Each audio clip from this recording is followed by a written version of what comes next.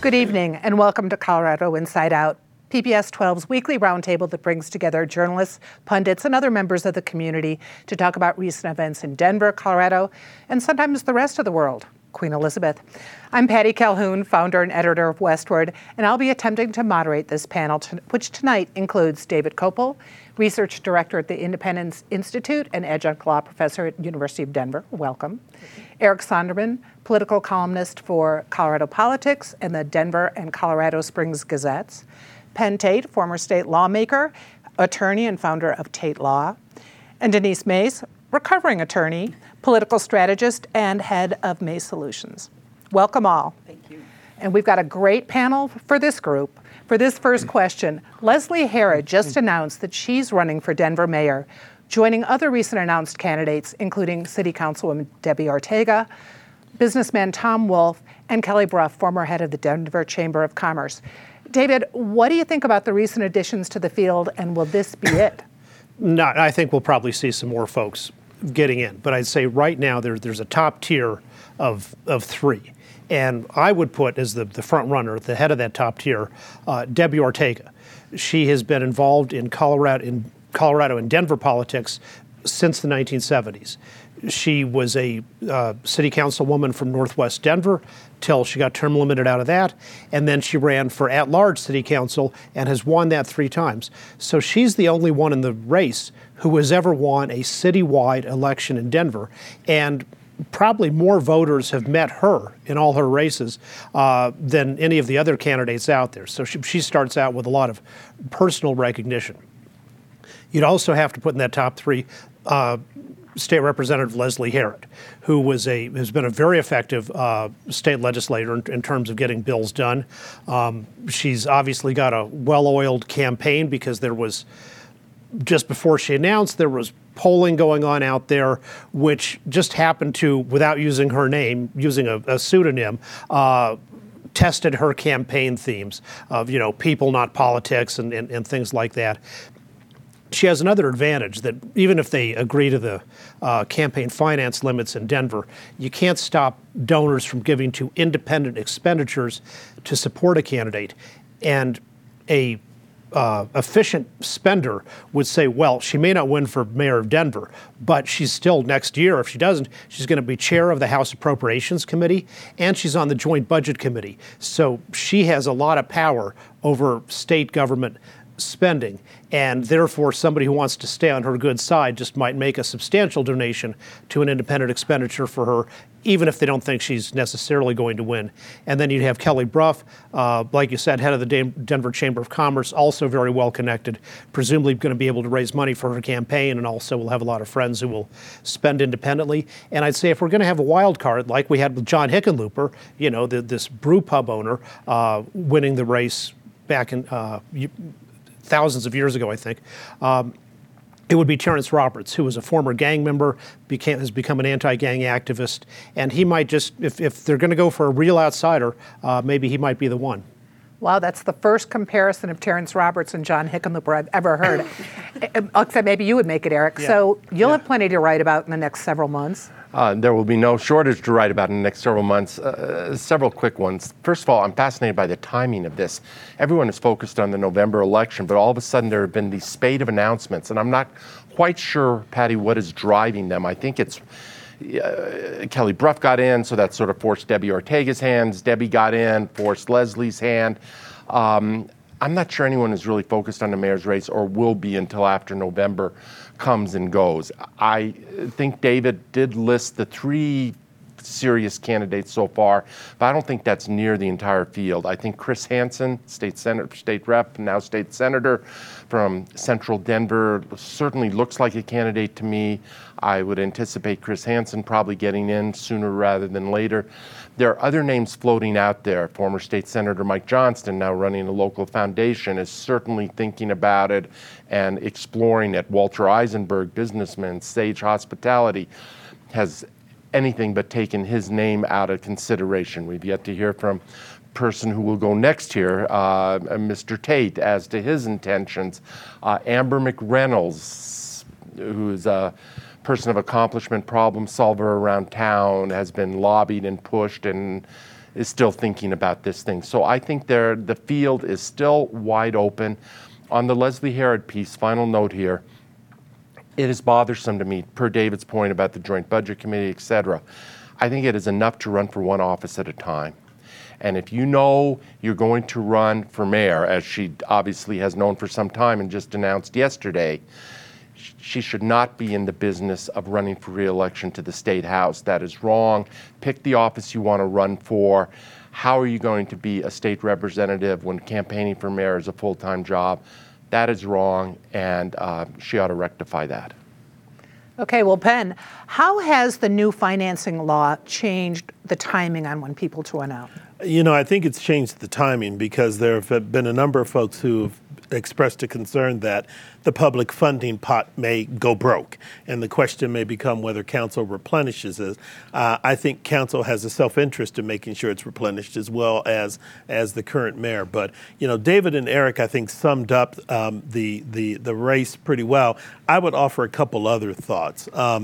What's interesting about what's occurred at this point is we have candidates who have filed paperwork, but there's only one candidate who's done an announcement event, and that was Leslie Herod. And what's interesting there is she's not going to get a second bounce. So you can't wait until later and do another I'm running event. And this is probably too early to have done what she did. Debbie and Kelly and others just filed paperwork, but they didn't have big announcements or big events. Eric's right in terms of other people thinking about this. In addition to the names he's listed, I'm sure Lisa Calderon is looking at this. Jamie Gillis, I know, is probably talking with folks about it. Candidly, I've been talking with folks and thinking about that, or maybe council at large or something. The field is not set. And what's interesting is in a mayor's race, there are a series of cross currents. And David sort of alluded to this when he said the current front runners, but the current front runners are in October are probably irrelevant until the field is set and you know who all is running, because I think who the front runners are and who's viable changes radically once you know who's filed by the deadline. And tough timing with Leslie Herod, Queen Elizabeth. You don't get a lot of headlines that night. Denise, you running? Anything to announce now? I was just going to say, let me first of all say I am not running, and I was sort of hoping my friend Penn here would give us a news break, but breaking news, but apparently not. What I think is fascinating, or even in your question, that the top three candidates, they're all women, except for Tom Wolf, of course. And what I also appreciate about the women that are running is the diversity that they also bring to the field. Kelly Brough, you have Leslie Herod as an African American, you have Debbie Ortega as a Latina and very well versed in community and community issues. So I think that's great. I think Penn is correct that we can say right now they're the front runners, but we're going to have to wait a little while until things work themselves out a little bit. And I am a little surprised that I would think that the timing would be after Labor Day, maybe after November. I think the worrisome about announcing after November is the finance dollars that are available. And there's already a lot of folks that are taking advantage of that and have taken some of that matching dollars out. And so we can see that pot dwindle as time goes. So wait and see, but I'm sure we'll see some other folks in the race. Well, and we have till next April before that vote. But in the meantime, Colorado's election is just 60 days away. And it's heating up quickly. We've got Governor Polis is now running some ads. You've got national attention being paid to the Senate race between Joe O'Dea and Michael Bennet.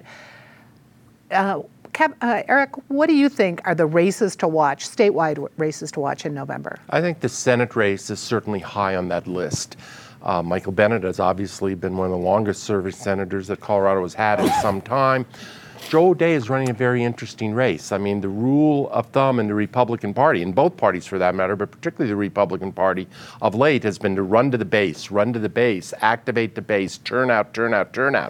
And O'Dea is doing something dramatically different. He is consciously running toward the center and seeing if he can pull that off. Obviously, in a state like Colorado, increasingly blue, just motivating the Republican base, as so many candidates have tried, is not going to work. So Joe O'Dea is trying to flip the script here. We'll see if the new script works or not. Bennet is still the favorite here. I think it was my column, Labor Day column, so this running this past week, is trying to take a look at the landscape of where we are. And I think the fundamental shift in the landscape is it is no longer assured to be the huge Republican wave year that many people predicted and that seemed to have been building all year long. There have been a number of elections around the country that shows the edge is off of that Republican wave. It's a combination of the Dobbs decision, combination of the January 6th hearings and what's gone on at Mar-a-Lago, combination of the related threat to democracy that many people perceive.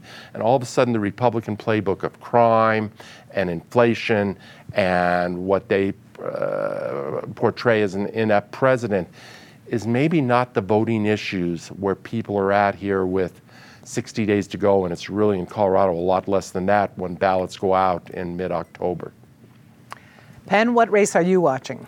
The same too that Eric mentioned. I think the Senate race is interesting because I think he's right. I think when the Supreme Court handed out the Dobbs decision, they really impacted the conservative wing of the Republican Party. They got what they wanted in terms of Roe being overturned, and I can't recall, and maybe David can, another time where a Supreme Court decision overturned what was previously established as a constitutional right. But that has scared people, and I think it's motivated women, it's motivated progressive voters, and I think it's hurt the Republican Party. And I think that's why Joe O'Dea's his playbook has changed, because the Colorado Republican base is not the same as the national Republican base. And so he's running more to the more moderate, centrist Colorado Republican base. Don't know if he can pull it off in his run against Bennett. I think from Bennett's point of view, his supporters are saying he's done no harm and has maybe done some good things. But when Axios and others report that his voting record is more in line with Biden than AOC, that causes people some concern that perhaps he's gone too far. And finally, in the governor's race, Ms. Gonell has got to figure something out to hit the radar screen at some point, because I think at this juncture, the governor can pretty well coast with the commercials he's done, and he usually self-funds. She's got to give people a reason to get out and vote for her, or she's in trouble. Her husband does make good barbecue, but that might not be enough. Denise, what race are you watching? Well, I think like everybody else, I'm definitely watching the U.S. Senate race. I think it's interesting what Eric and Penn talk about with O'Dea trying to play to the center. But the real O'Dea is not so centric. And in fact, he has more, as recent as early August, declared his 100% support for Trump, and also stated pretty unequivocally that Trump had nothing at all to do with the January 6th insurrection.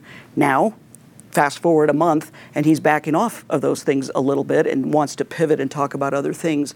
Similarly, he has been a staunch opponent to abortion rights and abortion access, but now also that one, he's sort of trying to walk back a little bit and maybe have some room for exceptions. So I think that's kind of interesting. The one I'm really curious about, I really thought the Secretary of State's race would be getting a little bit more play, most particularly because I think Pam Anderson is a very formidable candidate and a very formidable opponent to current Secretary of State Jena Griswold, but I just haven't seen a lot of her stuff out there yet, and maybe those are ads yet to come.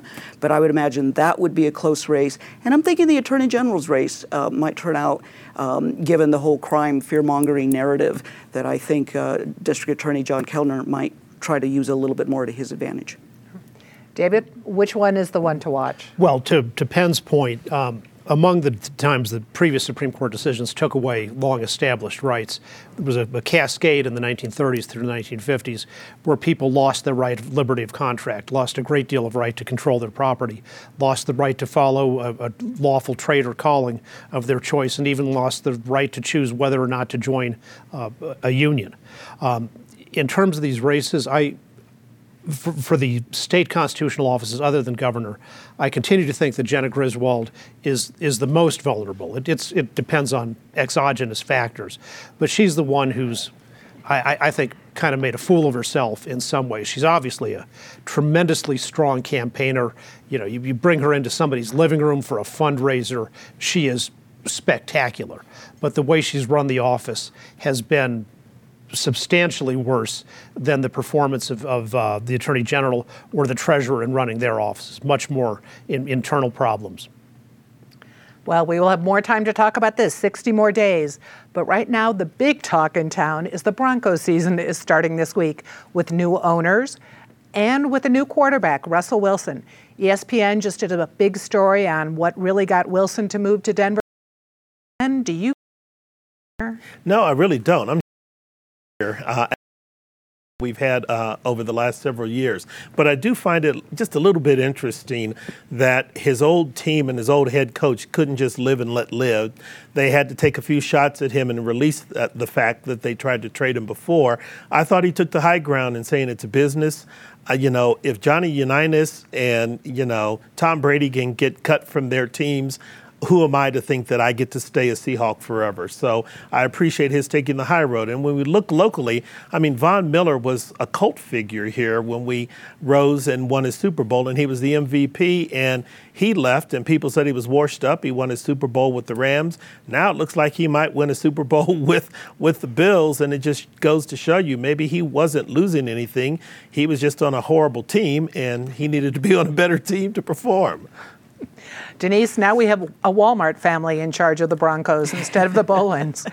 See any big changes? Well, I think the big change is a heck of a lot of energy. There is just so much enthusiasm, and I think part of the enthusiasm is Russell Wilson too. So it's a big deal. I do think it is interesting how this story comes out, and of course, the game is going to be in Seattle with the Broncos, and so hey, let's take some shots at Russell Wilson now and try to bring him back a notch and maybe scare him a little bit for the big game. But I'm with Penn that Denver is so excited to have Russell Wilson here. I'm going to be watching the game, and I'm going to be going go Russell and go Broncos. So I'm bringing the same energy that I think the rest of the city is bringing. David, any armchair quarterbacking for us? Well, Russell Wilson in Seattle was a really good community guy, very involved in lots of charities and a constructive member of the community. And, I think Penn and I remember Denver's first black quarterback, Marlon the Magician Briscoe, who stepped in after Denver's other two quarterbacks were injured in the 1968 season and did a great job. But for me, there's no excitement for following the Broncos because I don't anymore. When you had the combination of Donald Trump and Colin Kaepernick, Tweedledum and Tweedledee and Tweedledummer, both inciting this whole kneeling against the national anthem controversy, and the way the NFL got itself out of it was to mollify the players by saying, okay, we'll take a lot of our revenue and we'll give it to the causes you guys want, which, as it turns out, is defunding the police. And I don't support organizations that want to defund the police. They've got their complete free speech, of course, to do that. But when they support such a bad cause, in my view, I'll get my entertainment elsewhere. Horse racing's on 24/7 practically. Well, and here's our eternal sports optimist, Eric Sonderman. Well, maybe the eternal sports optimist. I will take credit for calling the Avs Cup right, despite all of my times of missing it on the Rockies. Never let it be said that the NFL doesn't know how to market. Having the first game of the season be Russell Wilson and the Broncos returning to Seattle, it doesn't get better than that. At the risk of being Debbie Downer here, and I didn't know David was going to go where David went, I too have lost a heck of a lot of my enthusiasm for football. I used to be a big football fan, spend way too much time at it. My reasons aren't political like David's, although I hear where he's coming from. My reasons are just more knowing the toll that this game takes on these players, the brain injuries, the CTE, so many now not all that old players, well-known household names in the league who are dying, and all the autopsies are showing what the game did to their brains. And it is also not lost on me that so many of these players are of a black skin tone. And what we are doing, it just seems like a barbaric game. Now, will I watch a few games this year? Maybe. Am I going to base my next several months around football on television? No, I'm not. Okay. Well, hot enough for you in Denver? We broke heat records this week, and people were really hot when they discovered that Xcel had locked them out of control of their thermometers with their new program. Denise, what do you make of this? I think at first glance you think, oh, it's a little Kafkaesque. Here we are, Xcel being able to control through these smart thermostats, how cool you could put your thermostat on during a hot day. But honestly, really, at the end of the day, people signed up for this. It was a voluntary program, and there were benefits that one receives for signing up with this program. So all in all, I think it's okay to do this. And I'll also tell folks that it wasn't as if your house was going to stay at 90 indoors when it's 100 outside or anywhere close to that. It was really kind of locking it around the 77, 78 degree temperature, which, I think Xcel realizes we have some grid resiliency issues, and these sorts of really hot days put more pressure on an already weak grid, and there's work coming to strengthen that a little bit. But I think these are some of the things we have to do in a climate-changing world. And if folks want to sign up for it on a complete voluntary basis and get some incentives to do it, then I think all is okay. David, would you surrender control of your thermostat? When I was replacing my air conditioner this summer, I found out that Xcel had put it on my previous air conditioner. I don't remember signing up. Maybe I did. But the air conditioning people told me it actually harms the air conditioner with the various ways the electricity surges on when it's got this Xcel device on it. But the good news for folks is you're not going to have to sign up for it anymore, because Xcel is moving Colorado to blackout mode like they're doing in California already. Yes, the grid is weak because Xcel has deliberately made it weak, because Xcel isn't a public service company like their name used to be, that provides reliable energy at reasonable rates. It's an arm of the government that jacks things up for the state legislature's pseudo-green projects at the cost of the reliability of the grid. One of the electric co-ops that co-owns the Comanche plant with Xcel is pulling out because they say Xcel doesn't maintain it. They're doing terrible service down there, over 700 days that plant's been offline. So Xcel is on the way to being a California-style third world energy provider, and we'll all have rolling blackouts whether or not you sign up for the personal blackout device. Any optimistic view on this one, Eric? Well, if I just hold my breath, it'd be more optimistic than David, I think. But I'm largely with Denise on this one. My sense of outrage is somewhat limited. This was a voluntary program. I assume people signed up for it knowingly. If that's not the case, then that's a separate discussion. And I just say it's the shape of things to come. And you can say what you want about Xcel, and they're certainly not immune from criticism, Lord knows. But this is not the last hot summer we're going to have. They're going to get hot. They're going to continue to be hot. They may get hotter. The ability of our energy resources and our grid to keep up is going to continue to get tested. I think this is more preview than it is outrage. Penn, did you get hot over this one? I got hot, but I enjoyed the heat, because I think the thing is this: whether you accept the science on climate change or not, the reality is, if you've been in Colorado a long time, like many of us has, it's hotter now in the summer than it's ever been. It rains less and we get less snow. Something is happening to our planet, and I would have hoped that Xcel would have made it clear to people what they were getting when they got these programmable thermostats, but I don't fault them for trying to be responsible and regulating how much power we use. All right, let's be responsible and not too lengthy. We need your disgrace of the week, David. RTD won't release its ridership data about how many extra riders they got during the free month of August. And they say, now we have to do a survey to find out about what people thought about it. And then, 6 months later, we'll release the minuscule increase in ridership buried as a footnote in the survey. Eric? Right on to that disgrace. There's a legislative candidate in South Suburban Denver, Republican, named Marla Fernandez. Fortunately, she has no chance. Is not going to be in the legislature. And this past week, she referred to a number of Democratic legislators, all female, all minority, black or brown, as chimps. Come on, that's loaded. That's dated. We can do better than that, and shame on her. Penn? I'm going to echo a concern of my neighbors that I share. Denver, with this new trash program, if you advertise that your day to have your trash picked up is Thursday, please pick it up on Thursday, not Friday, not Saturday, not Sunday. And Denise. A federal district court judge out of Texas for the second time ruled a provision of the ACA, the American Act, as unconstitutional, and it was because the ACA mandates that insurance companies provide coverage for HIV-related medication. And the judge ruled it on the basis of religious beliefs. I think it is not a well-founded case, and I think this judge, for the second time, will be overruled, and let's hope. That's great. And I want to follow up a disgrace from last week. Douglas County Commissioners Laura Thomas is actually fighting the good fight to keep the Pride events at the fairground. Now, David, you're something nice and not too long. Queen Elizabeth II, duty, honor, country, great life. Eric.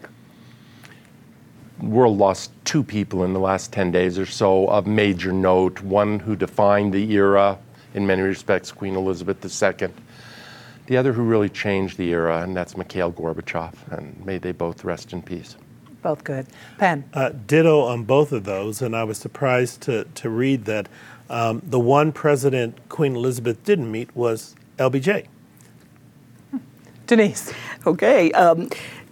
Yesterday, district attorneys from all over the state unveiled a new program or a new project they're doing, which is to actually have data that is publicly available, easily accessible, that tracks who they prosecute, how they prosecute, and lots of different things along the prosecutorial stage. And I think even though we're going to see what we've all thought, which is there is a disproportionate burden of prosecution on communities of color, at least now we're going to have the data to see it in real time. And I think that's a really good thing, to be transparent and have that accountable. It's a great move, yeah. I want to say a thank you to the Holly Creek crew I spoke to yesterday, and to all the viewers of Colorado Inside Out. We really enjoy doing this show for you. That's all the time we have for tonight's show. Be sure to watch Colorado Inside Out on the YouTube channel, and get in touch with us at pbs12.org to let us know what you like about this show. Have a good night.